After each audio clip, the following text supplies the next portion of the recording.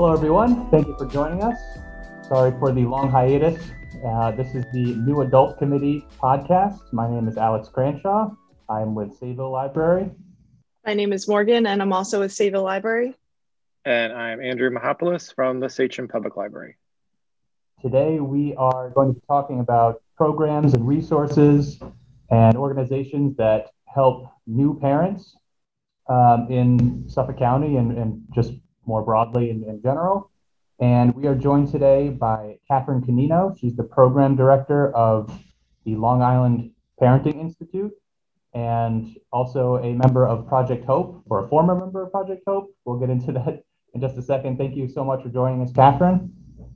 Thanks for having me. Yeah, and we are also joined by Carice Mitchell. She is the president of CLASP, the Children's Librarian Association of Suffolk County. Is that right?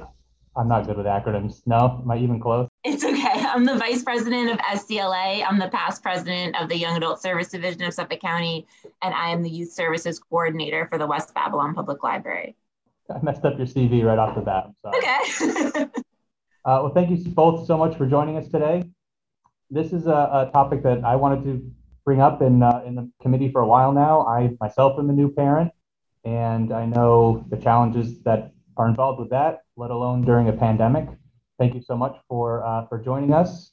Do you want to start, Catherine, by maybe explaining what the Long Island Parenting Institute is, who you serve, and maybe a little bit about Project Hope as well? Sure. Yeah. So as you had said, Alex, I'm the program director for the Long Island Parenting Institute, which is a program of EAC Network.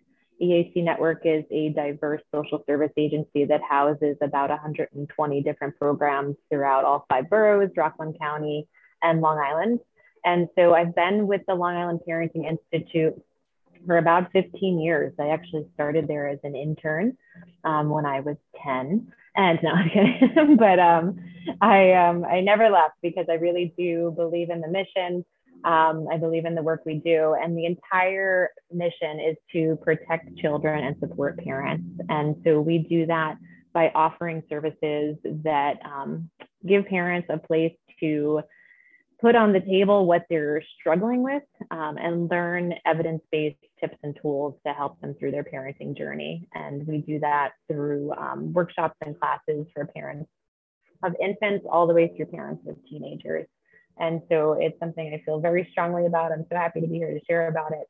And we get some great outcomes as a result of our programming. And then additionally, with the EAC Network is now a proud provider agency of New York Project Hope. And so the mission of New York Project Hope is to offer emotional support to anyone impacted by COVID-19. And so we are offering services free of charge to anyone in Suffolk County. And we do that through a helpline, through support groups. You might find us out in the community. We'll actually be at the farmers market near you this weekend, just offering a listening ear and crisis counselors available to provide support.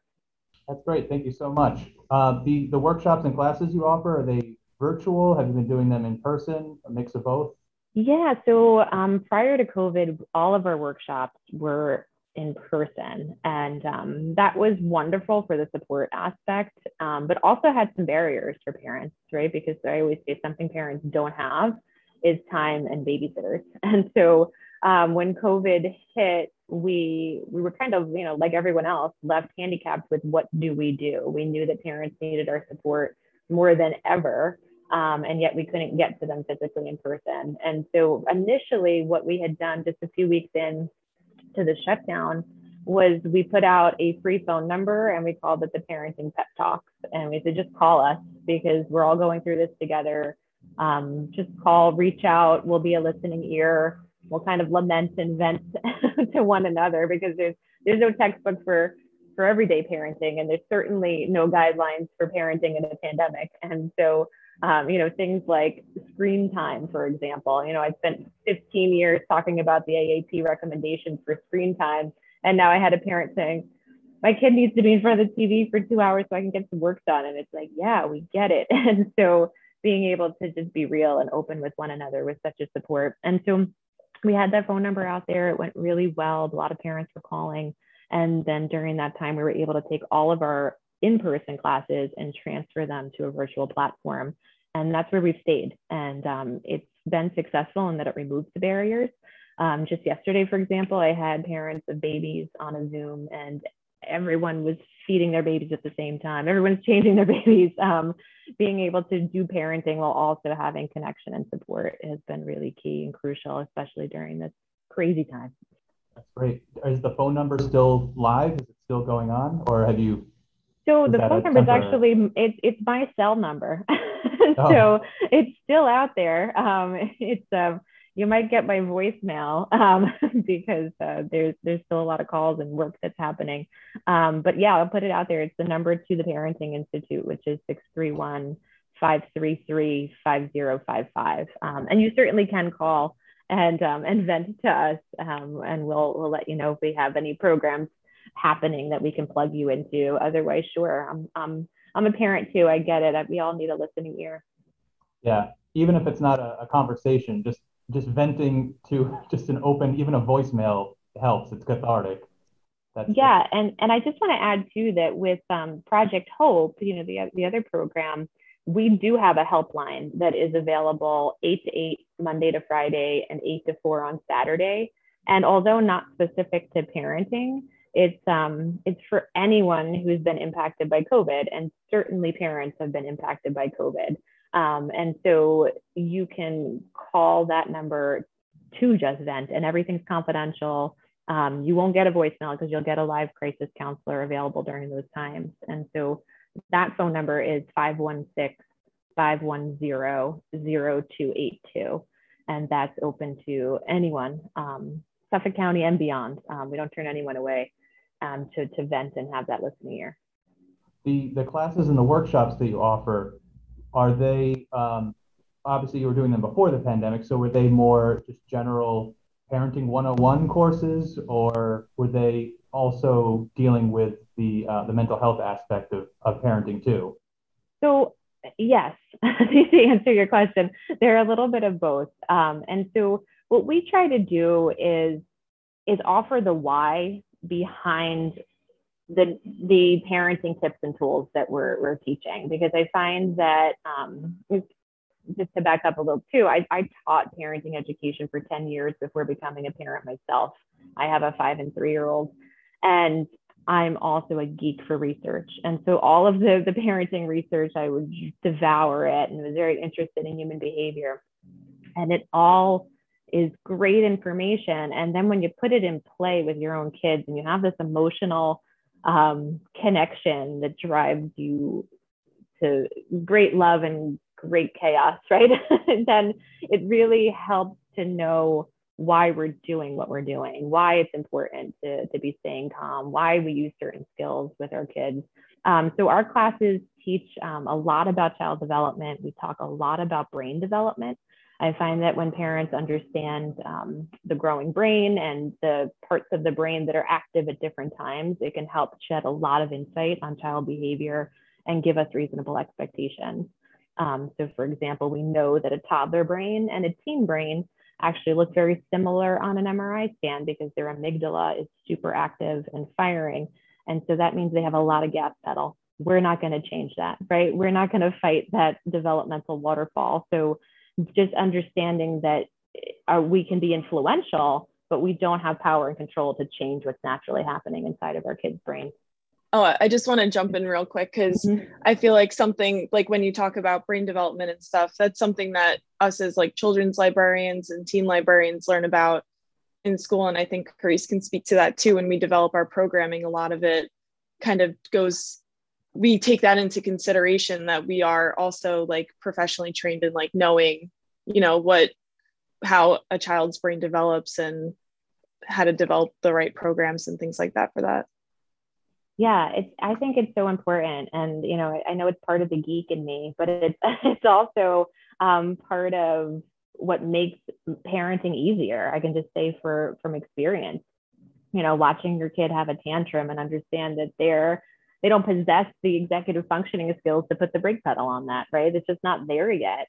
So I can certainly help them through it as opposed to fight against it. And so our classes really do work with parents to help them work with their children, just like you do, to be able to meet them where they are developmentally. And so we do break our classes down specifically by age group for that reason. So we have a class for parents of babies, roughly up to age 2. We have a class for parents of school-age children. We have a support group for parents of teenagers, because I always joke that you need a support group at that point. And then we also have a co-parenting class for parents who are struggling with co-parenting with an ex. And then coming soon, right? Coming soon, we have a class, it's called Common Connected. It's a program through Cindy Goldrich, who we are now certified to use, and it's specifically for parents whose children have ADHD or executive functioning challenges. And so that'll be coming this summer and fall. And again, everything's virtual. That's fantastic. Do you have any resource? I mean, most of our listeners are probably going to be librarians working in Suffolk County. So I'm just wondering if you have any resources or advice for, I guess, specifically children's librarians, since they're doing a majority of the programming geared towards children, and probably parents as well. Do you have any advice in terms of kind of programs they should be offering? Various, we'll say up to maybe, school age, 6th grade, say. Yeah, I'm always so impressed when I see the library programs coming out. So kudos to all of you, because it's something that's so needed. And I know that, as a parent myself, I could look at the booklet that comes home and I'm like, I wish I could make it to all of that. But something that I always look for in programming with my own children, and then again, as a result of brain development, is looking for activities that are child-led and child-centered, and getting away from, kind of that rote learning. Here's, a very specific task. And the reason I say that too is because I find that when parents are part of programming that is more child-centered and child-led, you get to see the benefit all over your kid's face when they get that I can do it feeling, when they get that self-confidence. And as a parent, it can actually be a sigh of relief, because you think, wow, I don't have to be responsible for every little thing they learn, right? They're doing it on their own. So I just get to be a quiet observer. And so I get excited when I see things like that, where my kid gets to show me what to do as opposed to the other way around. The first thing I thought of was like makerspace programs that are kind of self-led. Maybe, I mean, for children, it would be probably more like crafty sort of programs, but something where the child can just make a mess. And, as long as the mess isn't happening in your house, it's happening at a library, that's great. It's not something you don't have to clean up. Yeah, but, bonus. Yeah, those crafty sort of programs are something where they can just either literally get their hands dirty or just get their hands on something and kind of figure it out through Absolutely. Just at their own pace. Those kind of programs are probably invaluable.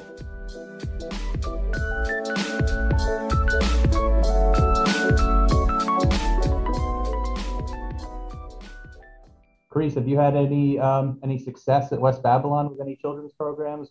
What's popular there? What seems to be bringing people in, or virtually, what's getting people to register? Well, we've definitely had a bunch of success with our early literacy virtual programs. For the older kids, the virtual programs we kind of try to stay away from, since they were getting so much screen time already with being homeschooled. I know that we have a baby and toddler sign language class that's full every week. And it's also turned into a support group really for the moms, because they've also, or the parents that bring them, because it's the same people every week that they can go onto the Zoom with. And so it's nice, although when we were open to the public, we had a drop-in play group and a parenting group and things like that, where the parents could really talk to each other, and while their kids socialized and played with our play area. So this has virtually replaced it, and it's nice to know that there's still a little community. But for the older kids and even the toddlers, we've been doing make and take kits, and the parents have been loving them because it's something that gets the kids away from the screens and also is giving them something to do. So I've noticed that those are super popular. We also started a sensory exploration program for toddlers that the parents really love, and the kids like it too. But it's nice because it's a little bit more than a craft. There's always an activity that goes along with it for a 2, 3, or 4-year-old. So it has, sometimes we'll do pom-pom, sometimes we'll do foam paint, and it's really something that the parents can just come in, pick up, and go home and do with their kids. I know the screen fatigue has been something that we talk about at Sayville all the time. I see it with adults, I see it with everybody, and I can imagine with children it's an extra concern. I mean, before I even became a parent, I knew, you don't want to stick a kid in front of a screen all day. That's not good for their brain. It's not good for their development, and it's kind of just lazy parenting. But now it's literally the only way my child can see his family members is through a Zoom or a FaceTime or something. So that's something we have to try to figure out too. I was going to say at Sachem, we too were doing lots of make and takes, and we've started some in-person children's programs, some smaller scale, like story times. We'll do multiple sessions, so it's only like 5 families at a time at this point. But we do also have, because you mentioned like Getting Dirty and sort of somewhat maker-esque programming, we have a outdoor kind of classroom space called Discovery Grove. And we have programs that are sort of, exploratory, and it's all outside, it's rain or shine. They were out there in the snow building, snowmen, and they, more recently they did fairy houses, and there's like outdoor instruments that they can kind of play in the garden. So it's been a cool space that's been getting people in, and we've had programming for the past, I think, few months now because it's outside and they can be more distant. And it's really cute. And like I said, it's rain or shine. So they're out there in the rain, they're out there in the snow, they're getting dirty, and it's really cute. It's really nice. We also try to capitalize on family time. So I know that for a lot of people, they haven't spent this much time home together in a really long time. So we kind of tried to capitalize that. So we started family programs, and they were like family kits. So we put together like a DIY pizza dough kit so they could make dinner together. We also did a bunch of like family paint nights and like family game nights, trivias, and those all fill as well. And it's the parents looking to keep their kids entertained, but I think it's also a really good way for them to connect as a family. Sometimes when you're together all the time, you kind of run out of things to talk about. So over the summer, we're starting something called Tell Your Tale. The summer reading theme is Tales and Tales. So we're actually going to encourage families to create like a picture book about their experience during the pandemic, and as a way for kids to also express their feelings and how they felt going through it now that things are kind of opening up. So that I'm expecting to be another popular program and a way for families to really kind of talk about this past year and their experiences. And then additionally, we're going to do a family crest program where the parents and their kids the kids are encouraged to ask their parents about their grandparents or their grandparents' grandparents. And we're also going to tie our ancestry research librarian into that to hopefully encourage some people to know about that resource. But I also think that, this past year, a lot of people didn't see their grandparents, or they didn't meet them for the first time, or it's been so long that I think it's a really good way for kids to be encouraged to ask questions about their family, and also for their parents to have a way to express their history and what they went through growing up. That's really cool. And as like things start to open up, I think most libraries are starting to do like small in-person programs again. And I know that West Babylon is a family place library, and Sayville isn't yet, but I think we're working on it. But a few other libraries in Suffolk are. Can you tell us, Carice, what is a family place library and what does it entail?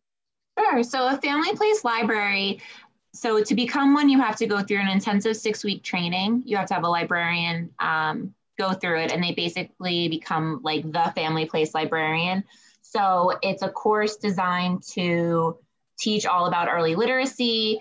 And although the focus is on birth through like kindergarten, like toddler age, being a family place library really does go throughout. So it's supposed to extend to resources to parents, to teenagers, to everybody that comes into the library. So aside from the training, you also need to have like sensory and a designated children's area with toys that are good for development and play and literacy. And then you also have to have a parenting collection that is up to date and near where parents can sit and watch their kids or interact with their children, and also have access to resources. So on top of the parenting collection, you also have to have bibliographies and other information. You're also supposed to have something called a parent-toddler workshop a few times a year, and that is specifically for children 1, 2, and 3 years old. And in that, there's 5 different sessions, and it includes play. There's a nutrition specialist that comes in. There's potty training sessions. Like somebody comes and talks about it. They don't actually potty train at the library, but it talks about emotions. It talks about growing. So it's really a session for parents or caretakers to come to and learn about, you know, the different stages of development for the child, and also have access to free resources like a social worker or a nutritionist and things like that. That's awesome. Yeah, it's definitely a popular program when it's offered. Unfortunately, it hasn't been able to be offered the past year, but in lieu of that, we have tried to, like I said, kind of make up for it with the parent groups, with the baby and toddler signs, and put out information and resources on nutrition and potty training. We actually recently color-coded our parenting collection to make it easier for parents to find when they're in a rush, books that, like on potty training, there's like a little blue sticker, right? So for so there's a blue sticker, and then for separation anxiety, there's a pink sticker. For divorce, there's a green sticker, and then we have that color coded. So sometimes parents may not want to ask, or they kind of want to just browse through and grab a bunch of books. We've done that as a way to ease it up on the parents. Something else we did to also make it easier for parents as well, because we know that everybody's busy, is we started doing book bundles. So we have, I don't have kids, I have 3 dogs. However, I've been a children's librarian for quite a while. And I know that if a kid likes trucks, they really like trucks. Or if a kid likes Spider-Man, they really like Spider-Man. So what we did was we started putting together bundles on like trucks or Spider-Man or just specific characters or themes. And that way it's easy for parents to just come in, get all the books on monster trucks and just go. So those have been flying off the shelves as well.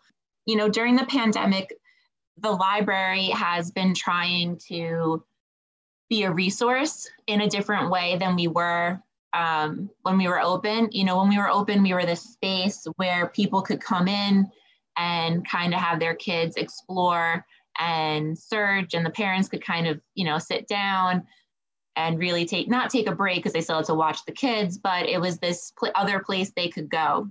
So we've been trying to do that somewhat virtually, or if we can kind of bring that into their homes.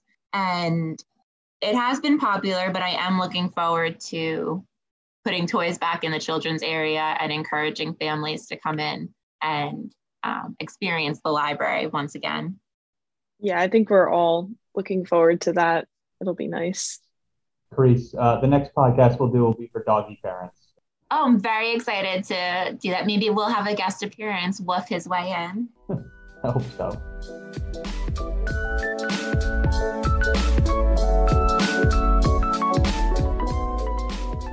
Catherine, I know you, the Long Island Parenting Institute has the Bright Beginnings program. I know the Bright Beginnings is an interactive class. Is it more focused on like a one-on-one sort of session with the parent and a child and dealing with their emotional connection? Yeah, so pre-COVID, it was in person with the babies. And now it's, because it's virtual, it's kind of like, you know, wherever your baby is, you can leave them there. But we've condensed that into a 4-week session, 2 hours each week.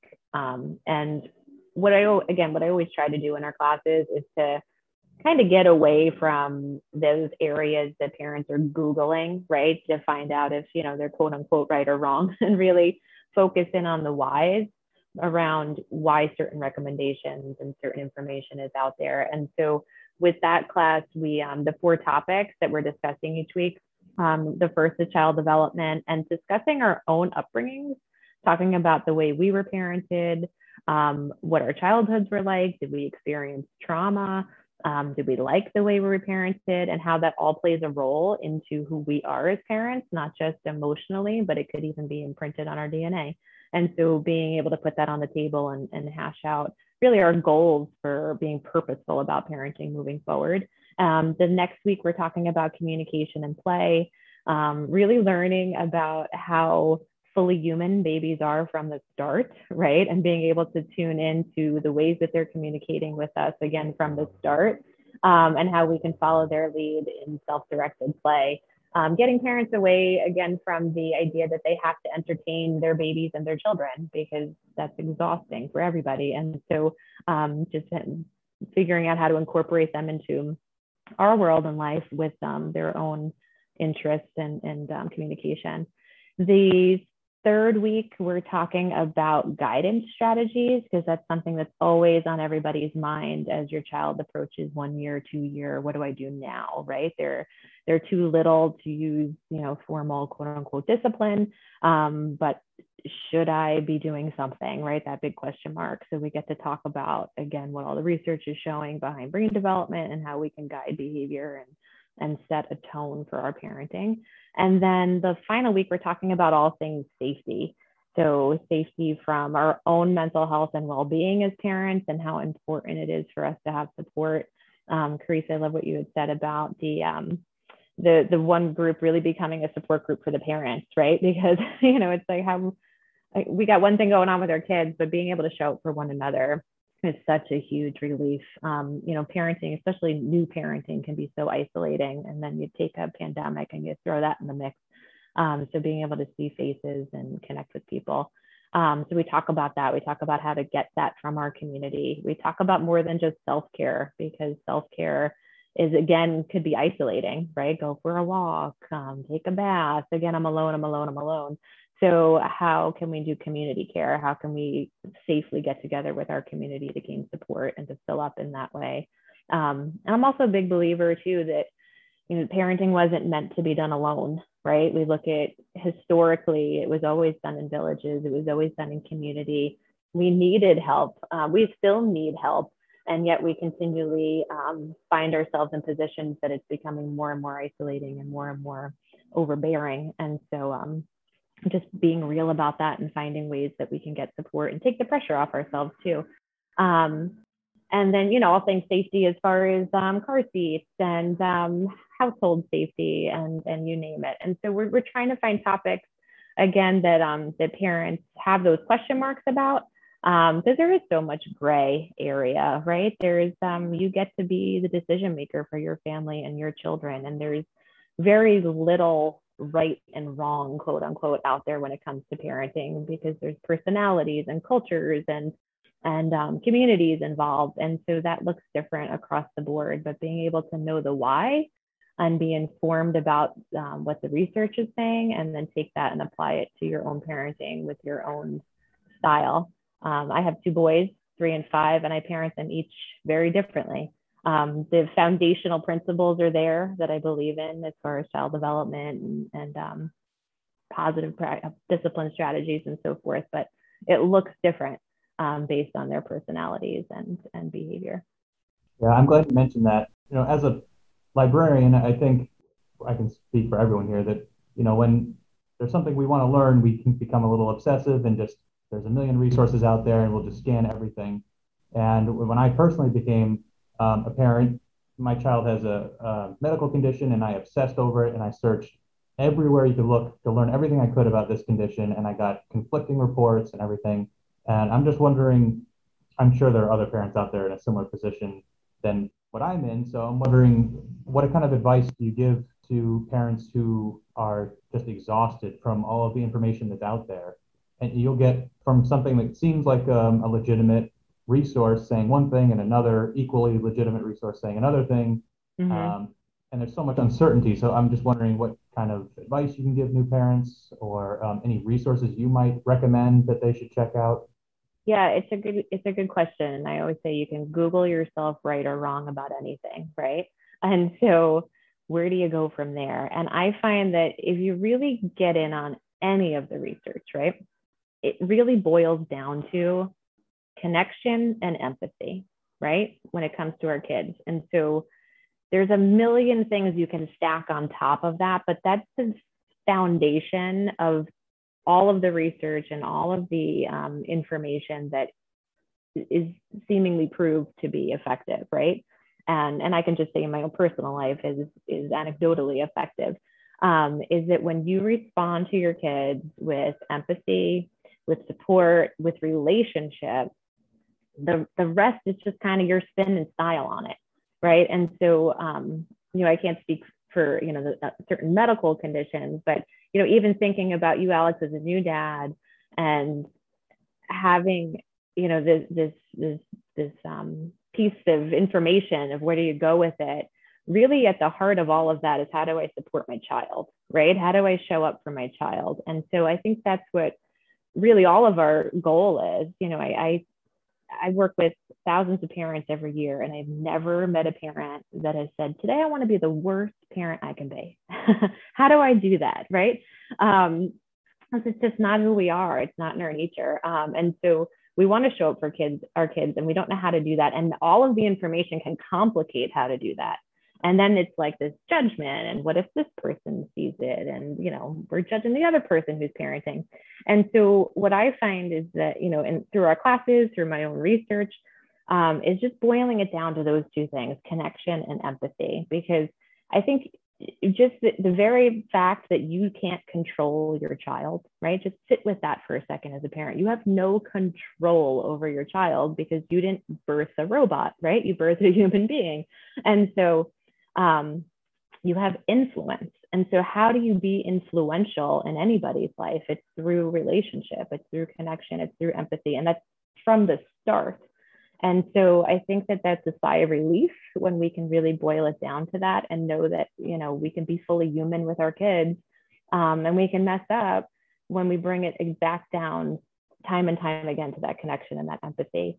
As far as books, since we're all librarians, I love Tina Payne Bryson and Dan Siegel.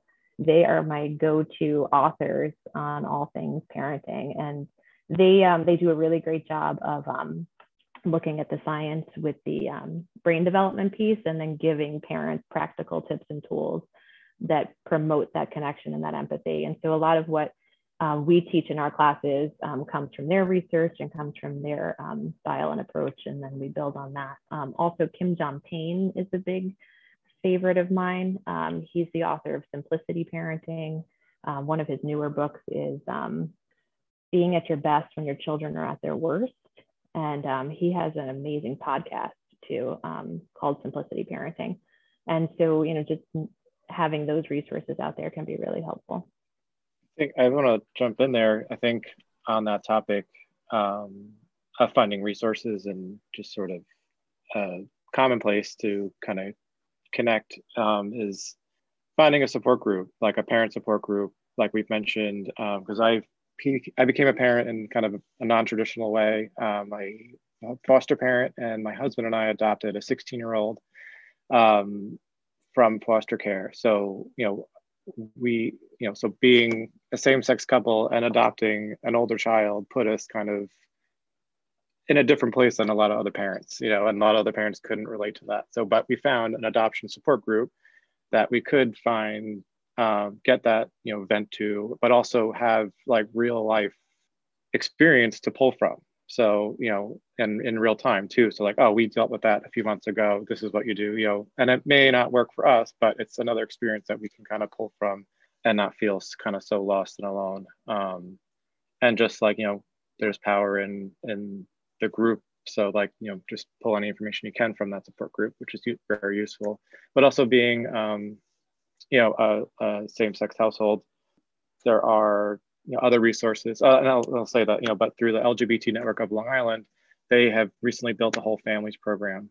So they do, like the foster care, like affirmed household training for the counties, if, to be certified. they like have a gay dads meetup group. So like it was, when people, gay dads especially like felt uncomfortable going to maybe a story time at the library because it was all moms. And that might be a little cliquey and they just didn't feel as comfortable. So to have like a space just for dads has been nice. And I've been going to that every month. And this isn't a plug just because my husband runs that program. It has been a good program on top of that. But there's a number of family programs, and it was in person previously, but it has been all on Zoom in the pandemic. And, just sort of representation of different, diverse families, whether it be, just culturally, race, or, sort of just different sexual sort of identities. We've created 25 top 25 children's books of all different, LGBTQ families, and they do like virtual story times. So it's like, queer trans people reading, queer and trans stories to those families. So the kids kind of connect on Zoom, but also see the story being told, more diversely. And just on the foster care adoption end, there are a few organizations that people could check out. AFFCNY is like the state coalition for adoption and foster care. They do education and stuff. Agape is an organization that does post-adoption support. So if you officially adopted that child, they have many supports available for families in place. And the support group that we are part of is the Long Island Adoptive Families Support Group. So they meet monthly, and it's been a great resource. That's great, Andrew. Thank you for sharing that. I'm glad you found a community. I know how important that is. I know one that was pretty popular in Suffolk County speaking in libraries was at the Middle Country. They had a group called Momentum that was meeting, I think, weekly, and they were meeting very regularly, and they had a large group up until the pandemic, and then the organization, I think, folded during the pandemic, and it's ceased. I think it's been slowly starting to build up again, kind of being self-run by the members that were there. But I'm wondering if Carice, maybe if you've run or seen any parenting groups at libraries before, or Andrew, if you have any advice on running these parenting groups at a library. I don't think I have worked at a library that's done one before, but I'm really interested in starting one. So I'm just wondering if you have any advice to share. So we've tried a bunch in the past, and honestly, what formal ones never really took off at our library, but the ones that really did was when we had our play area open, you would see it was the same grandparent caregivers, the same parents, and everybody that would come in around the same time, and their kids would become friends, and the parents would wind up talking and becoming friends. So we didn't have a specific group, but it seemed to happen organically in our children's room and also in our drop-in play group. Don't be discouraged if a new parent support group doesn't work out if you try it, because I feel like sometimes it's all about timing and place, personally. Yeah, I think the same thing. They've never really totally taken off. I don't know about, the children's part, because I'm not necessarily in there as much, but I know I was part of one that we tried to start like a special needs parent support group. And mainly I wanted to, kind of offer it because, those parents were finding it was hard to get to a support group, being that child has special needs. So we were trying to like get a group going so that, while, sort of like a double header, sort of like, program is going on in the front for the kids, so the parents can kind of talk in the back.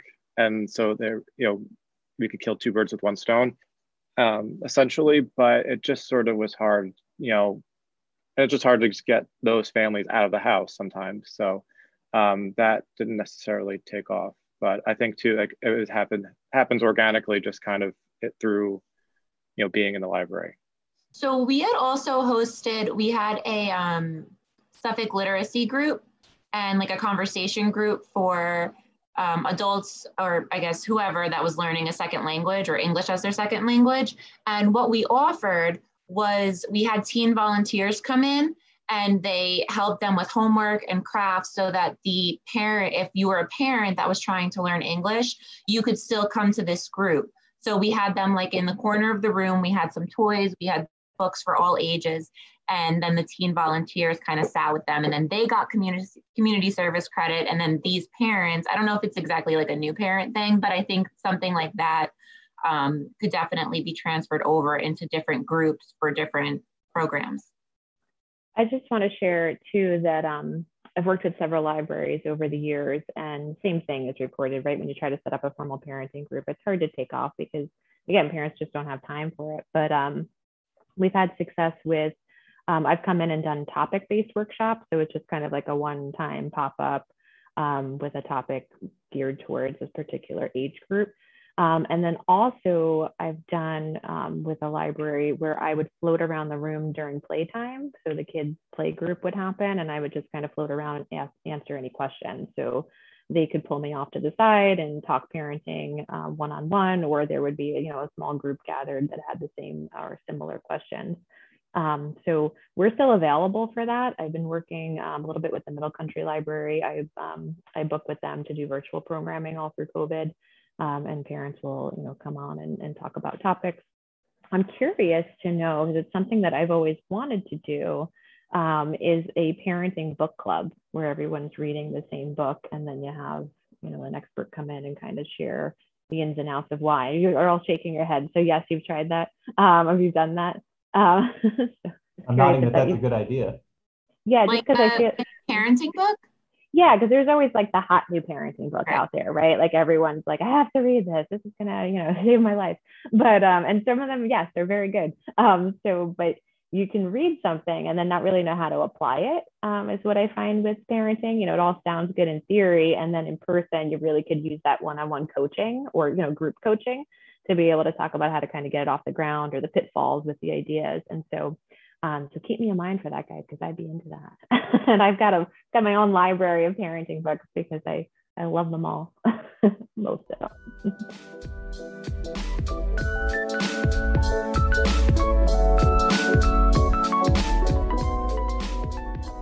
Something I just wanted to add in, since this is a new adult library podcast, I've recently, so since I took over youth services, I had a pretty good relationship with the rest of the library. So in the past, at least in my library, the children's department had kind of been its own separate entity with the adult department, but it seems like we have a pretty good relationship now. And we were talking about library, about working together and coordination.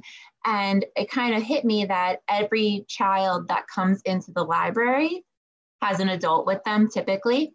So my big thing, like at least with summer reading, is that I can get the kids into the library for summer reading. They'll come, they want the prizes, they want the slime, they'll get there. So now what can we do to attract the parents to also realize these resources that we have?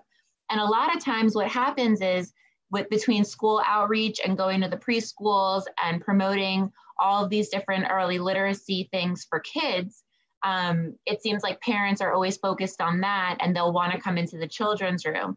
So now that they're here, how can we get them to stay, right? So we already have these library learners and library goers in the kids who are there using our resources.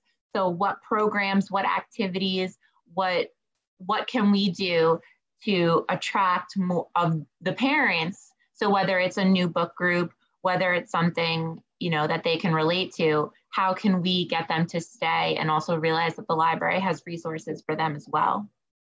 I was going to say, to jump off of that too, it's good to have that communication, because you can have like a program where a child can be on their own and not with a parent, and like line that up with an adult program for that adult to be in as well. So that way they're both in the building at the same time, they're both going to be there at the same time, and they're both doing things that benefit themselves. I found that a lot of programming I did in teen has now grown to sort of like an all ages type program. So we would do things like, like a Comic-Con or a Star Wars Reads Day. And those things would attract families, and they would attract 20 and 30-year-olds, and they would attract all these people that weren't teens, and I felt bad turning them away. So we did turn it into like a whole library thing. Now, like we have a whole con event that is huge, or, so, and then I think like, Star Wars Reads will have a whole day event with programs for everyone, all ages, anyone can attend. And that gets everyone in, a family can attend, and they see all sorts of different resources that are available to everyone. Another program that kind of grew into that is like, we were just doing like kind of like fine art classes just for kids, put out all art supplies, they can kind of experiment. But I turned it into like the all ages art club. And it was actually really nice. We would have families come together just to create art. And it's just like a simple program. You're just putting stuff out with a little guidance. And, you know, families were having a great time together. So it can kind of definitely turn into that really easily, just opening up a program to everyone and then sharing the resources available. I love that idea, and I can just speak as a patron because I'm not a librarian. If I'm bringing my kids to the library, my mindset is that I'm going to have a little bit of a pause, right? I'm going to have a little bit of a downtime. I probably have emails in my head that I know I need to return, right? Like I'm making my to-do list in my head of what I can get done while they're in their programming. And so I think that what you had said, Andrew, it shifts the mindset, right? If I know I'm going in and it's a family program, then you're not ripping me away from my to-do list. I was already prepared and planned to be participatory. And so I do agree that having programs at the same time is so key, but also not like bombarding a parent like with the come over here, right? They know it's coming, then they'll be in a different mindset. But even you could like, but you know, and part of it was too, like we had a kid, a family, say they had like a younger one, a middle, you know, someone in teen, they couldn't then go to the same program. So you could drop your kids off, they can go to the same program, and you could then sit and do your, you know, you can do your emails, but the two of them could be together and participate. So you can kind of do whatever you want, you know, either way. Perfect. And coffee. I don't know if you guys are allowed to serve coffee, probably not through COVID, but that's a parenting must have for any group. We have a coffee machine. I know Sachem has a better one, but. Well, actually, we don't have the cafe's gone. No. I know, they closed during COVID, unfortunately. So we're looking at other options at the moment. So, but you can still bring a coffee in, if that's okay.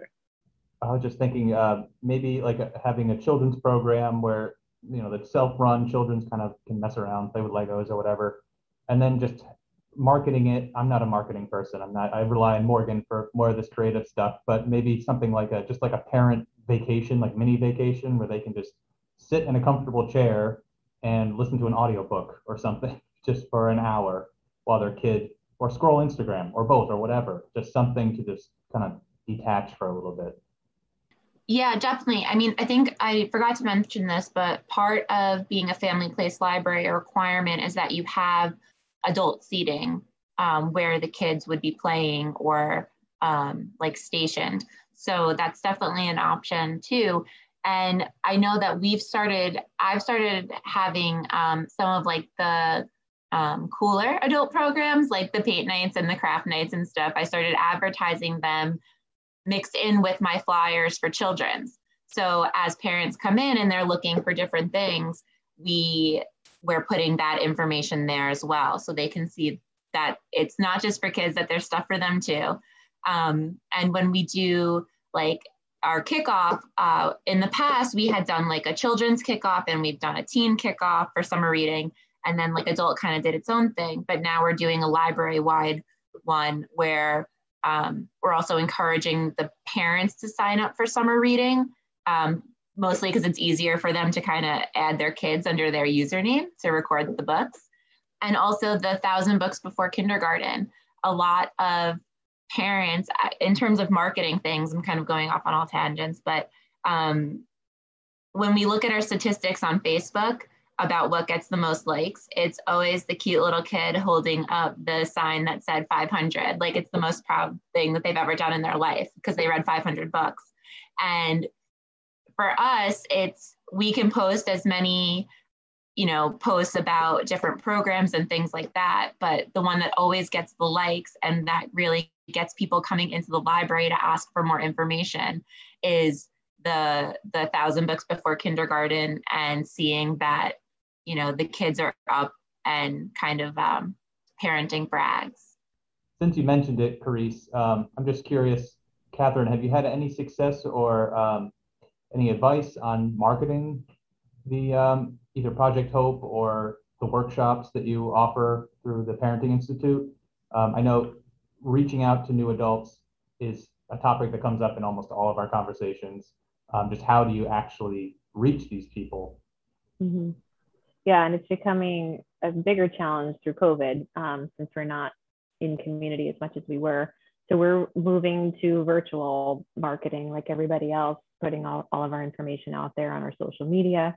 EAC Network is on Instagram, Twitter, Facebook, all of those. So we put our information out there.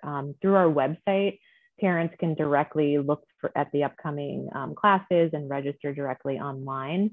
Through Project Hope, and again, that's all free support for anyone impacted by COVID.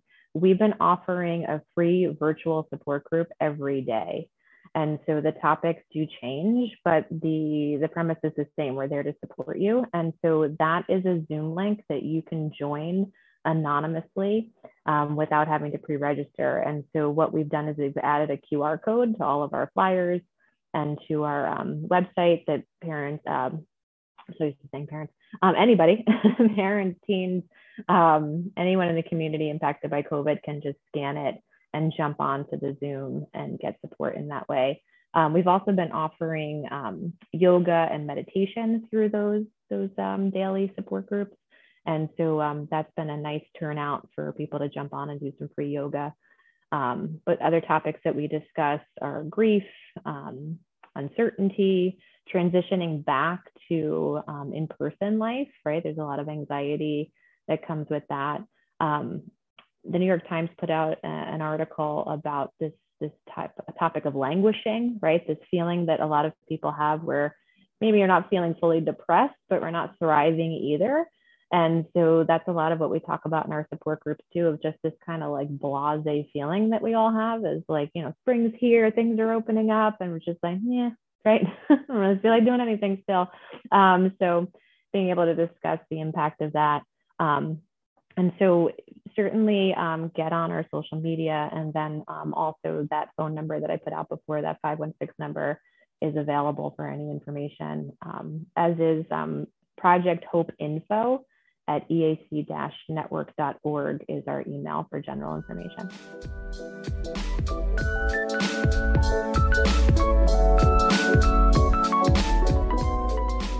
All right, so we're coming up on an hour. So I just wanted to throw out just one kind of broad topic, and we can kind of close on this unless anybody else has any burning topics they want covered. How can libraries better serve new parents? What services and programs would you like to see at libraries?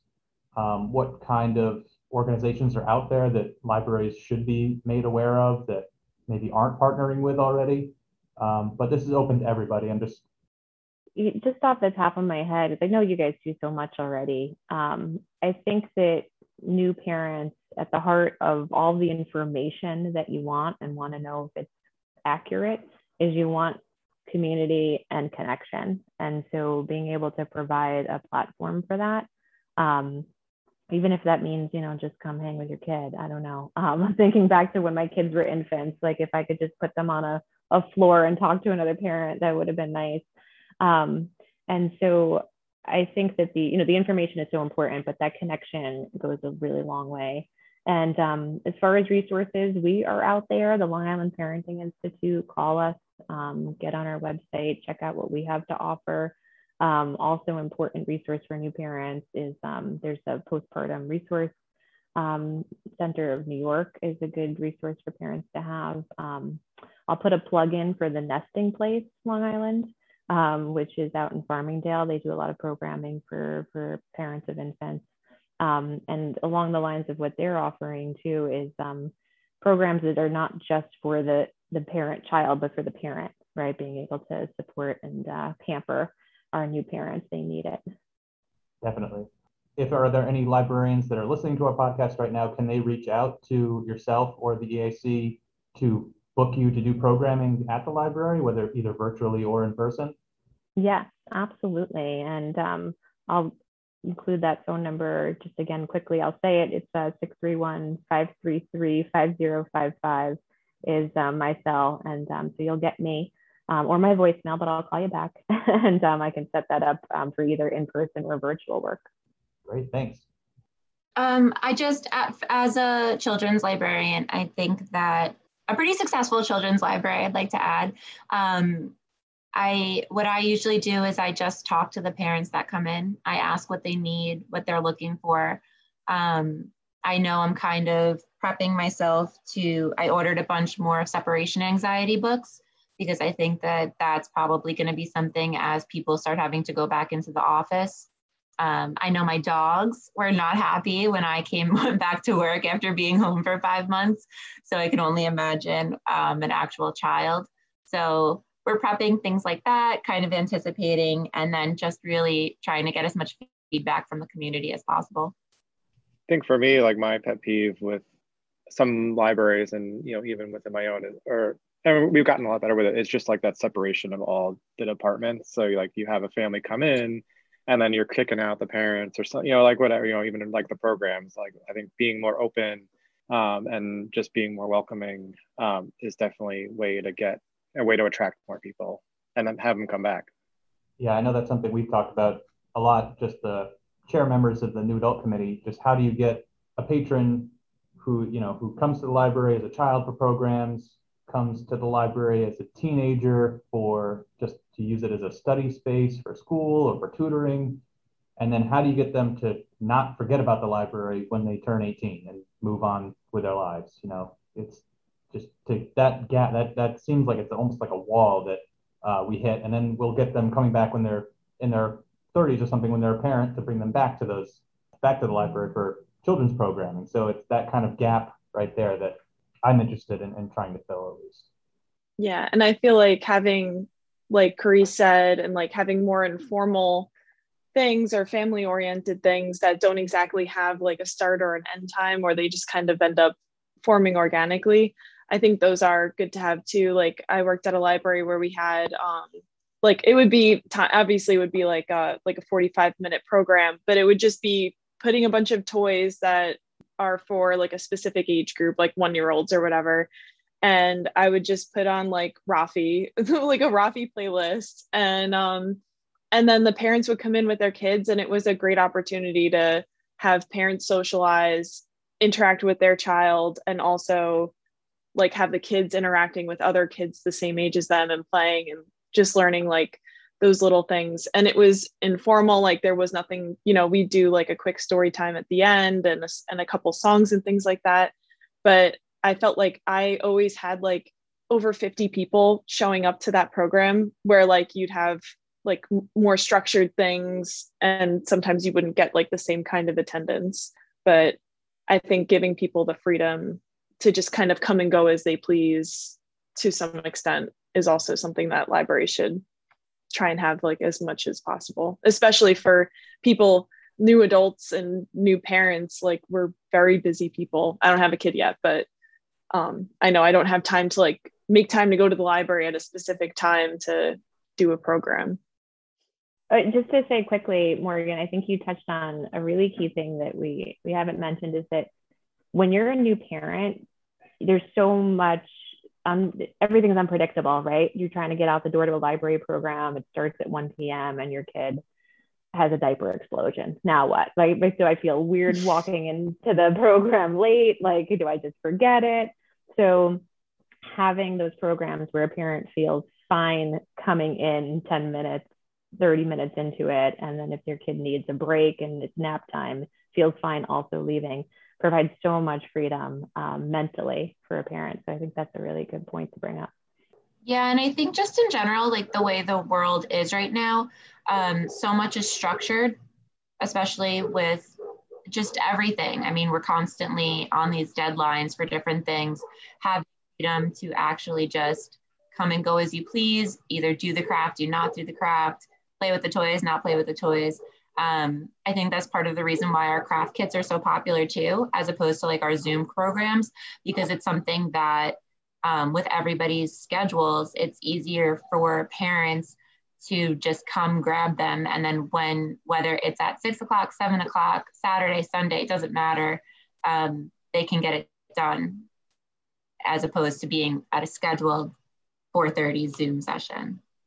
Yeah, exactly. Because I feel like every family has a different schedule for how their day goes with their kids. So it is good to have like the take and makes. Like I feel like they've been crazy popular here at Sayville too, for the children's department especially. And people love something they feel like is free, you know, like they're getting something for free, and so they get something tangible and take home. They like that. So. Just to add quickly too, I'm having other thoughts, but I'm going back in time to when my kids were infants, of being, and I know you all are, but just I don't know where parents are that libraries are breastfeeding friendly, and so being able to provide a space for moms to feel comfortable to do that is so huge.